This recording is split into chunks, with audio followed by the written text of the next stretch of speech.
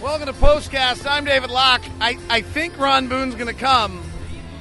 I'm not sure. Are you coming? I'm coming. Ron Boone's coming to the program. All right, well, the Jazz fall tonight by the final score of 107-79. The road trip wore them out. I'm going to take this angle on this one, Ron. I'm not giving them a full pass. I think they were tired. I think this is a really, really hard game to win. You've been on a road trip for this long.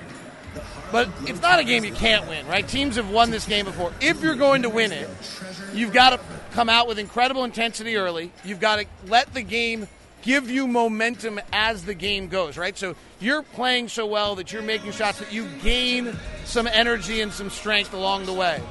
Early in this game, this team ran lackadaisical cuts. They did not have great energy. They did not have an urgency. And Russell Westbrook, they executed the defensive game plan of building a wall, but they didn't put up any resistance.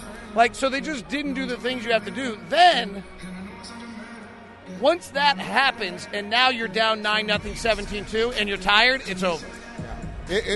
Tell you what, it's awfully hard. And I know we can sit here and we can say, shoulda, woulda, coulda, they should have done this. It's no excuse for not doing that, but sometimes that energy level just won't let you do it, It's like you know what's right, you know what you're supposed to be doing, but your body just doesn't react to it.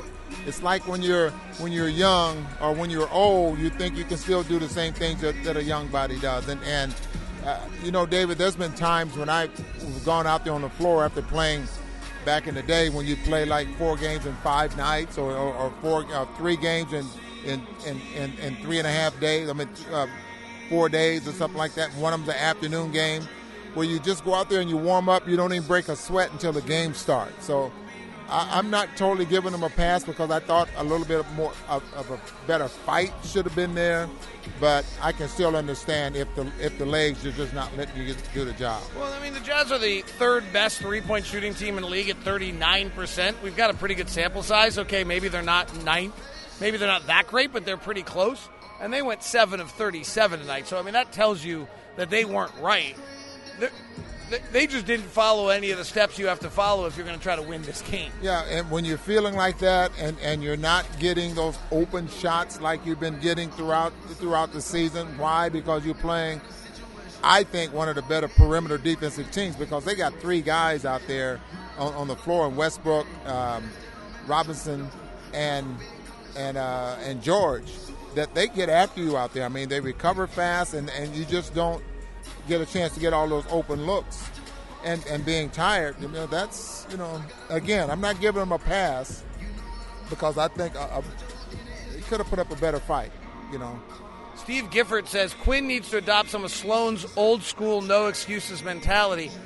That, in my opinion, has gained a level of, with age, maybe gained a little bit more than it actually existed. Like you actually were around Jerry. He was pretty close to a player's coach and somewhat understanding. He definitely wasn't going to, give you the break. But it wasn't as though if they put out – and the other one is the idea that, they never had a bad game. Yeah. That's the other one that definitely has happened with age. Well, you go through the 90s with the team that the Jazz had and how great they were.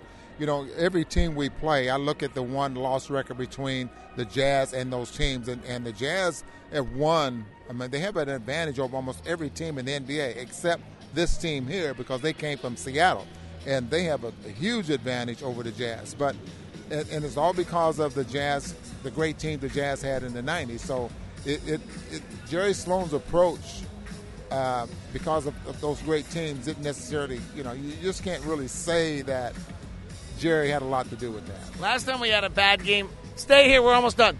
Last time we had a bad game like this, I blamed it on the hair of the security guard at Vivint Smart Home Arena, Witt, and she just let us know that she's not changing her hair anymore, so I like it. All right, there's not a lot to say tonight. They didn't play well. They got hammered. The only thing, I'm going to leave you with this kind of thought, okay? If you look athletically night in and night out, every night at the beginning of the night, take the point guard, the shooting guard, the small forward, the power forward, and the center, and ask yourself athletically who has the advantage. On almost every night, the other team has the advantage in 4 of the 5 positions, which means I think that is why our team has a tendency to get more tired and put up some tougher outings on back end of back-to-backs or fatigue nights because we're playing a system basketball with less physically talented players, and it's a little bit of a harder way to play. It's successful, but it's a little harder to play, and that leads to some of this. Yeah, and just goes to show exactly what Quinn Snyder is going through, trying to piece together an undermanned team or a team that has injuries and not as talented as your opponents. I mean, right. This we're without Rudy, Donovan, Dante. Those are your three best athletes on the team. Yes. So, this is what he's going through, and he's working very, very hard on winning games with a system that I think is good. And another thing, David, you're talking about being tired. You're looking at practices, and I know I keep bringing this up, but shoot-arounds are pretty close to being a light practice anymore, so Lace get tired. You see why Quinn Snyder did not have a shoot-around this morning. The shoot-around in Houston was very, very light. Just trying to keep guys fresh is awfully hard and keeping them mentally and prepared to play a basketball game. Tough job. All right, we'll be home tomorrow. We look forward to seeing you. Thanks very much for tuning in.